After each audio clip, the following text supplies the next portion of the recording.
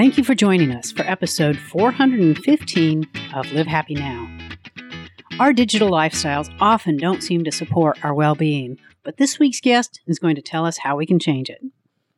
I'm your host, Paula Phelps, and this week I am sitting down with Amy Blankson, CEO and co-founder of the Digital Wellness Institute.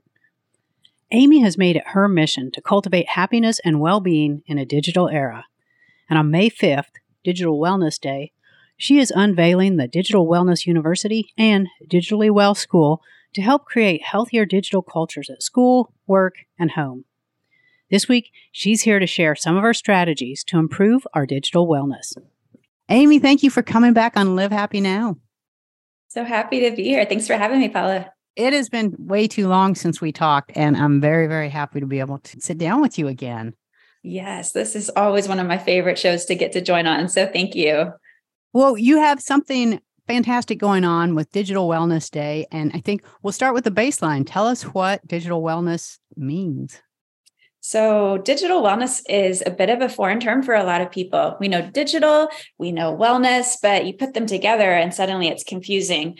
Fortunately, I think that the world has been more tuned in to really addressing some of the needs of mental health, physical health, burnout that we're seeing all across the globe. And as part of that, digital wellness is becoming a more frequently talked about topic. So digital wellness is really looking at how technology is impacting our lives for the better and for the worse, and trying to optimize our behaviors to really find a better sense of balance for greater happiness. So we know that if we are overusing our tech, it makes us less happy. And if we're not using tech, we feel isolated sometimes from really important parts of the world. So what we're trying to do is find that really sweet spot for what we call digital flourishing, that space where you feel like you're at your best self and you're in control of your tech, not the other way around.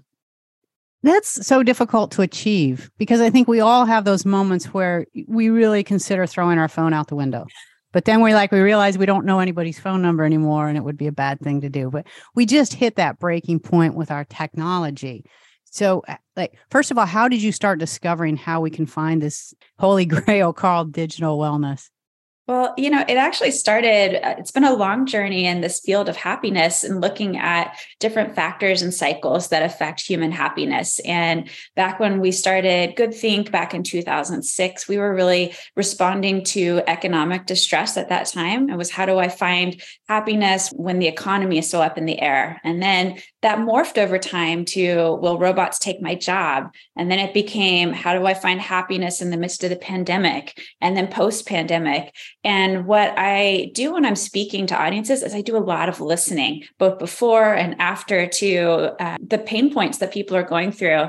And I really heard loud and clear that there was a pain point around technology and happiness and an uncertainty about the future, a fear about the future, to be honest. And so I started doing research in this field with the assumption and the hypothesis that our tech was making us less happy. And as I started writing, the research didn't confirm what I actually believed about tech at the time. And that was that it wasn't the tech making us less happy. It was the way we were using tech that was making us less happy. That tech itself is not an animate character that has any sort of preferences. It is designed in certain ways that prey upon our human tendencies to need to check in or fear of missing out. But truly, it comes back to us as humans being in control of our own behaviors and habits, which comes back to a sense of awareness. And we know when we are in control, we are happier, because we have more time to do the things that we really want to do and be the people we want to be. We want to be more connected. We want to be able to look people in the eyes. We want to feel productive at the end of the day, and we don't want to be overwhelmed. So these things are topics that I started writing on. I changed the thrust of my book to really work on human agency as a message that we can co-create the future of happiness together if we are future focused. So let's quit bemoaning the fact that we no longer have landlines, because truly cell phones make a lot of sense. They do, and they're everywhere. And I think that will be the future.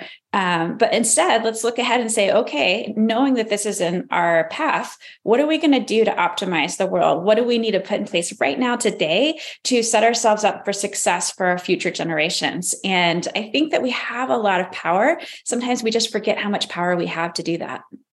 And does it change generationally? Is the way that technology stresses us out or makes us happy change with, say, Gen Z to baby boomer? I think our tolerance for tech changes based on generations, but I think the issues and the struggles that we're facing are relevant from literally 1 year old to 101. That we are using tech in different ways, different apps, different functionalities. But I have also found that the capacity to handle longer periods of tech is much more fluid for digital natives, and it's less threatening. So we know, and of course, in positive psychology, that anything that feels threatening spikes our cortisol levels to go up, and that actually decreases our ability to handle tech for long periods of time. So for instance, my mother will be on tech for maybe 30 minutes and get completely stressed out by it, and that is her max limit. Whereas somebody who is younger and is a tech help desk agent who's used to working on devices for long periods of time and has really positive habits outside of the time that they're working on tech, then they could actually handle up to 12 hours. So this depends on your behaviors, your habits that you wrap around yourself to be able to see how long we can respond to it and what point is a point of diminishing return for you. That's really interesting. Is that something that, say, employers or teachers should be aware of as they're dealing with people, that we don't all have the same tolerance for technology? We should absolutely be addressing this. And I think we are just at the cusp of this conversation within HR departments and well-being departments, because truthfully, we haven't been really tracking the impact of tech on wellness. There's been a huge investment in wellness throughout the pandemic from employers, from gym memberships, meditation apps, stipends to spruce up your home environment. But I think we're missing the mark on this particular conversation because we're not actually opening up to talk about how our boundaries have shifted dramatically as a society. Since the pandemic started, the amount of time we're spending on devices has gone up by 30%. And we all anticipated that would go back down after we shifted back to hybrid work or back to in-person work. And in fact, the levels have actually stayed consistent and even risen just a little bit. So that means on average that our dear teenagers are now spending an average of 8 hours a day on devices. And as adults, we are spending about 5 to 6 hours. Some of the heavy tech users are up to 17 hours on average. How is that even possible? Which raises a lot of questions. Yeah. How is that even possible? Like, how can you spend that much time on technology? I think that at first it sounds like a lot. And then all of a sudden you think about all the times that we're carrying our devices in our back pocket. We're bringing them to the dinner table. We wake up to our alarm clock set on our phone. We're multitasking all day long. Even when we go to the movies, some people have their devices with them and are checking their devices in the movie. So all of a sudden it makes sense that every waking minute we have devices with us. And that's a big switch from a few years ago when we used them occasionally or strategically or when we were at work. Now our lives are so blended that they've literally become attached to the hip. Yeah. Yeah. So with us being so connected to our phones, what is that doing to us? Because, to your point, there are very good uses for it. And some of the time when we talk about the time spent online, well, teenagers and younger users are also using that instead of going to a library. They're looking up, they're doing research, they're doing things like that. We have a niece who's 18 and she spends a lot of time on her phone, but she is not she's not texting, she's not playing games. It's just that's where she does her research and that's how it is. But what does it do when we are always on our phones? What's the price that we're paying for that? That's such a good question. So as an individual, I don't have a specific price to tell you, but as an employee, we know that the average cost in retention recruitment is about $6,700 per employee per year. So that's burnout, replacement, recruitment, retention. As individuals, I think the effects that we're feeling are back pain, eye strain, text thumb. If you've text neck is an actual indication of overuse of technology. But we are also seeing a lot of mental health issues that are emerging, and they become intertwined with other habits that are happening in life. So in many ways, the tech is exacerbating the underlying issues that are already there. Things like feeling socially isolated or feeling like you're overwhelmed in general. Having a full inbox doesn't help with that, right? So it's hard to tease out the exact effect and the impact, but I think that from an inherent perspective of an individual who's living in this time, the fact that this is so widespread and something that we can all relate to, that feeling like oh my gosh, I left my phone at home. What if something bad happens? Or, I can't get a hold of so-and-so. I don't know what's going to happen. I don't remember their cell phone number. These are things that cause us stress all day long. And so I think that we are feeling the effects and really needing to dial down our use to really what's most important for us. And that's what Digital Wellness Day is all about. This is the big holiday we're coming up to celebrating on May 5th. It's our 4th annual Digital Wellness Day. And the whole idea is just to pause for any time period from 5 minutes to 5 hours, to stop and think about how you're using tech. We call it practicing the pause. And the idea is just to step back from your devices and think about when you're using them, why you're using them, where you're using them, how you're using them, and with whom you're using them. Because a lot of times we default to certain behaviors. We find actually that we pick up our phone 150 times a day. And half of those times, nobody has texted us or called us or emailed us. We're just checking to see if we were needed. So 50% of the time, we don't need to be on our devices, but we feel like we do. So this is a moment to step back and say, okay, am I getting unnecessary notifications? Am I trying to juggle too many apps and gadgets that maybe I don't need them right now? And stepping back to really focus on what are my goals, my priorities, my values that make me the happiest version of myself, and really realigning your priorities. And I think this is a constant process for us in this digital era, coming back to what is grounding us and who do we want to be going forward. Yeah. And that takes a lot of thought. It really does, because we've become so trained by our phones. Like we respond to the boing, it's like, you can be in the middle of a conversation. It's like, oh, let me get that. And you would never, if you're talking with someone face to face and another human just came and interrupted you, and you wouldn't immediately shift your attention to them. You'd be like, excuse me, I'm having this conversation. Yet when our device does it, we'll just shut the other person out and see what our phone wants. Exactly. So how do we retrain ourselves? I know that's part of what Digital Wellness Day is about. Like, how do we start retraining ourselves? And to your point, maybe cut down some of these notifications that we're getting. Absolutely. So I always say it comes back to setting your aim. So awareness, intention, and momentum. So awareness starts with looking around and seeing what's happening. And that very dynamic you're talking about is something that in digital wellness we call phubbing, which means phone snubbing. And if you start paying attention today to the number of people who are phubbing each other, it will blow your mind. And once you see it, you can't unsee it. That's pervasive. Sometimes we fall into the habit because it seems like this is just what everyone is doing these days. Of course, it's okay to check your phone when it rings in the middle of a conversation because you don't know who it is. It could be a spam call or it could be your mother, right. You need to pick it up. So one of the things, building awareness and then setting your intention. So my intention is when I have coffee with a friend, I turn my phone on Do Not Disturb. I tuck it in my back pocket or in a bag so that I can give my full attention to the person in front of me. And then momentum is actually creating habits that make it possible for you to do this easier in the future.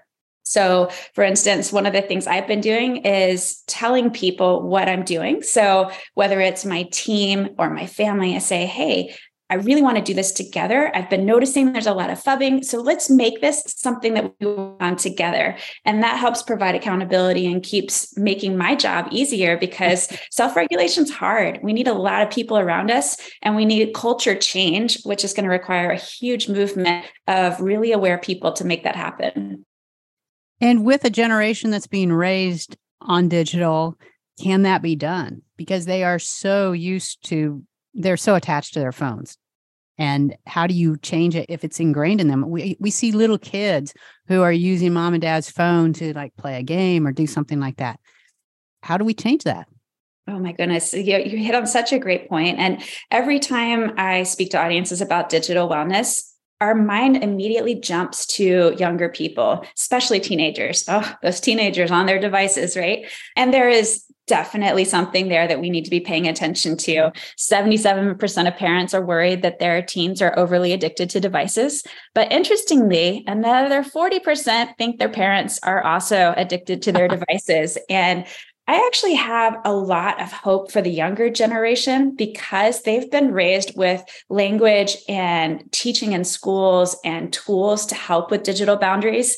The group that I worry about the most are the 16 to 24 range because, and I can tell you this specifically because my daughter was born in 2007, 2 months before the iPhone came out. And so I date my daughter with the iPhone. And so I know that all of those who were born beyond her were born before pre-iPhone and pre-boundaries. And so as they've been growing up, suddenly they had free reign with the device, and then the boundaries were taken away. And so they think it's their right to be able to do whatever they want on their devices. So of course, we're seeing a lot of young people who are overusing devices. Fortunately, the younger they are, I feel like schools have taught them, hey, there's screen time limits. Let's be mindful. Let's do other things. There's a balance. That's great. I also worry about the older working populations right now, everyone above that 24-year range gap, because I think that they also struggle with trying to integrate this digital world, trying to be part of it, trying to be relevant and responsive. And what I see with that group is that they're not being irresponsible necessarily with tech. They're being hyper responsible. They feel like they have to get back to people so quickly. They feel like they have to juggle everything. And I know it's stressful because we know that the cortisol levels are rising. So in this dynamic, I think we really need to pay attention to how can we support different generational needs and really tune into how we can teach specifically to the troubles that they are facing. That makes so much sense. And I know you're rolling out a couple things for Digital Wellness Day that I want to talk about. But first, there's something that you said. I heard you speak and you talked about how it's not the amount of time you spend online. It's the quality of what you do offline. Talk about that because we know parents, people, we want a prescription. Like, how much time should I spend online? How much time should I allow my children to spend online? You have such a beautiful answer for this. Would you talk about that, please?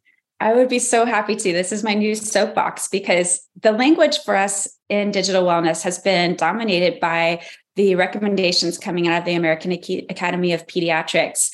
It used to be 1 hour of entertainment screen-related time was recommended for 5 years and older. And then it was 2 hours. And then the pandemic came and suddenly we were like, well, just don't be on devices all the time. Okay. 20 hours is fine. That's fine. We're good.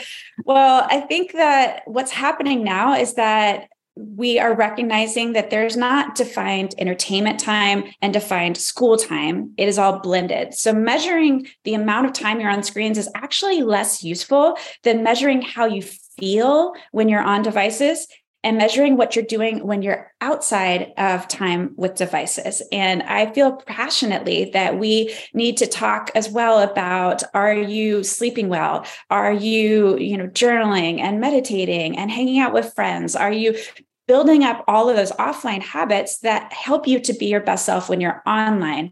I think that's equally as important as the amount of screen time you're spending. And if parents get locked into focusing on, well, here's your 2 hours of screen time and now you're done. And then the children are still, eating junk food on the couch, just languishing, then I'm not sure that we've actually helped them to thrive in the way that we really wanted them to. So thinking about what we're doing when we're online, what we're doing when we're offline, and supporting that with really positive habits all the way around. That is terrific. And Digital Wellness Day, you give us a couple of things that you're presenting that are going to help us with all this. Talk about what you're introducing. Absolutely. So we have a Digital Wellness Day toolkit that anybody can download for free if you want to hold your own event at your school, maybe in your community, maybe just with your family. There's a lot of ideas in this toolkit that can be downloaded at digitalwellnessday.com. And that is complete with ideas as well for individuals who are thinking, okay, what am I going to do when I step away from technology? What do I do? Could be go outside and take a walk, practice meditating, journal, do some reflection time with a friend. So lots of great ideas in this toolkit. We'll also be holding 2 special events on Digital Wellness Day that I think you might want to tune into. One is a panel on digitally well schools, and we'll be announcing the first ever digitally well university in the entire world and introducing those individuals on the panel. We'll also have a panel for digitally well companies. So we'll be announcing the first digitally well company as well. And so if you're looking for ideas either for how to implement digital wellness within a school setting or within a company setting, that'll be a great opportunity to get some really tactical strategies for what that looks like. Otherwise, we actually want people to not be online and to maybe go have some time and space where they can just play, enjoy, feel like they are thriving and flourishing for the day. And so my hope is that you will go share the word with other people, encourage them to join you in celebrating Digital Wellness Day. And then we'd love to hear about the experience. So we will be circulating a survey as well to hear, what did you do on Digital Wellness Day? What did you learn? Was it worth it? So that we can continue to iterate and make this day better. That's so fascinating. So what does the university entail? Is it like a ongoing course? What exactly are the details of that?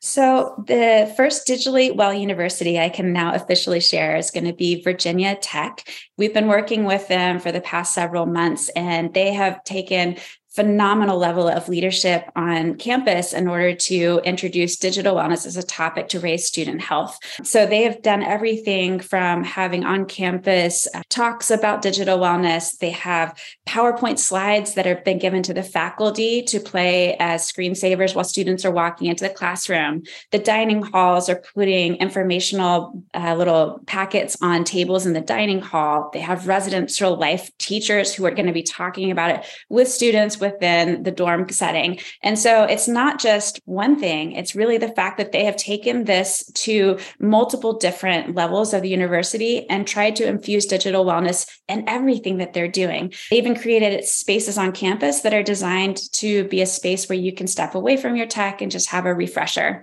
So we really wanted to highlight them and some of the practices they're doing on campus because we think that they're repeatable and that would be really wonderful for other universities and schools to pick up and make their own as well. Oh, that's terrific. And then for companies, we'll talk about leaders and bosses, managers first. How can they set an example of being digitally well and being more mindful of not only their own use, but what their employees might be going through? Absolutely. So the first digitally well company in the world is going to be ATB. And at ATB, they've done a lot of things within the company to build up digital wellness as a topic. They trained the leaders. They appointed one of their chief people officers to be certified in digital wellness, she then went and trained another manager in the organization who then took the concept of digital wellness to 80 different teams internally, where they completed communication charters to talk about how they were dialoguing within the organization and how they were establishing digital boundaries within their teams for communication. So, when is it okay to talk after hours, or what's happening on the weekends? How do you take a vacation and feel like you don't have to plug in, which would be amazing? What do you do when your boss is the one who's creating the issue and you're trying to figure out how to hold them accountable? So they've created systems and processes, policies that we're creating a white paper to document all of these wonderful things, how they implemented it, what did it look like, and then how can it be repeated as well? Oh, terrific. Yeah. When that is ready, I want to have you back. I want to talk about that because I think everyone is affected by this. Everyone is concerned with it. And then, so we've talked about the schools, we've talked about businesses. How about at home? What can we do? Because we're all struggling with it on some level. So what can we do at home? How do we implement a digital wellness program in our own family? So like all great personal change, I think it starts with taking one tiny micro habit and focusing on that in our family. So I have 3 young girls. They're 10, 13, and 16. So I definitely understand the challenge of trying to negotiate school, working on projects in the living room on your computer. Someone might have a TV on in another room. Someone might have their phone beside them. We found in the pandemic that we really hit a fever pitch of everyone being online, trying to do everything. And so we made one simple rule, and that was that when somebody new walks into the room, everyone looks up from their device. Now, I love that. such a low bar. I mean, really, it was just acknowledge the other human being in the room was the basic rule. But it was a starting place. And I think that it set our intention that other people are important. And it's something that we can all do, whether you are a toddler or you are, a senior citizen. So very simple. Another practice we have is that we try to keep all phones in the kitchen. So rather than having the children charge their devices in their room, we keep them at a central tech hub in the kitchen. Little things like this that I think can be simple actions that signal. The other important thing that I do as a mother, which I think is an important role too, is that when my children come to me and they're saying, Mommy, when are you going to be done for the day on your devices? What I heard loud and clear was that they're not asking me, when are you going to be done with work? Because truly the answer is never. I have so many things to do, right? Like we all have this long to-do list. What they were really asking was, when are you going to have time for me? And so now I have started to set my intention like, hey, I have a lot of things going on today. You might see me on screens a lot, but at 2:30, this is going to be your time. Let's go do something special together. That's all they needed. They could totally let me I work from home. And so they were very happy to let me get my work done and not interrupt. So it's important for distraction. By me communicating something of value to them. That was a big light bulb moment for me that I think is very repeatable for a lot of people, communicating when you're available and trying to set that time aside to really be device free so that you can connect very personally. That's terrific. That's something all of us can do. So I'm glad it wasn't a complex thing because, homework. So Absolutely. Thank you so much. There's so much that we could learn from you. I'm excited to see where this research continues to go and what you learn, because obviously this is an issue that's going to continue to grow and evolve as technology and AI and everything continues to expand. So I look forward to having more conversations about this with you. And we will tell people, we'll give links on the landing page so they can go discover more about Digital Wellness Day. We'll be talking about it on our social media and sharing it. But I guess before I let you go, can you tell us what you hope everyone gets out of Digital Wellness Day on May 5th? My hope is that everybody will step away and realize how much power they do have to control the world around them, particularly around technology. That though we have a lot of fears around AI, we have fears around social media, we have fears around what's happening with the election or with what's happening with work or the economy, that those things all are things that maybe we can't control the big topics, but we can control our own behavior around them. And Digital Wellness Day is a place for you to start and own your own sense of human agency to shape the world the way that you want to shape it using your own behavior. I love it. Amy, thank you so much. It was a delight having you here. And as I said, we will do this again soon. Thank you so much, Paula. That was Amy Blankson talking about digital wellness. We'd like to invite you and your school or company to participate in Digital Wellness Day on May 5th. So visit our website to learn more about it. We'll also tell you how to follow Amy on social media, discover some of her free resources, or buy her best-selling book, The Future of Happiness. Just visit us at livehappy.com and click on the podcast tab. That is all we have time for today. We'll meet you back here again next week for an all-new episode. And until then, this is Paula Phelps, reminding you to make every day a happy one.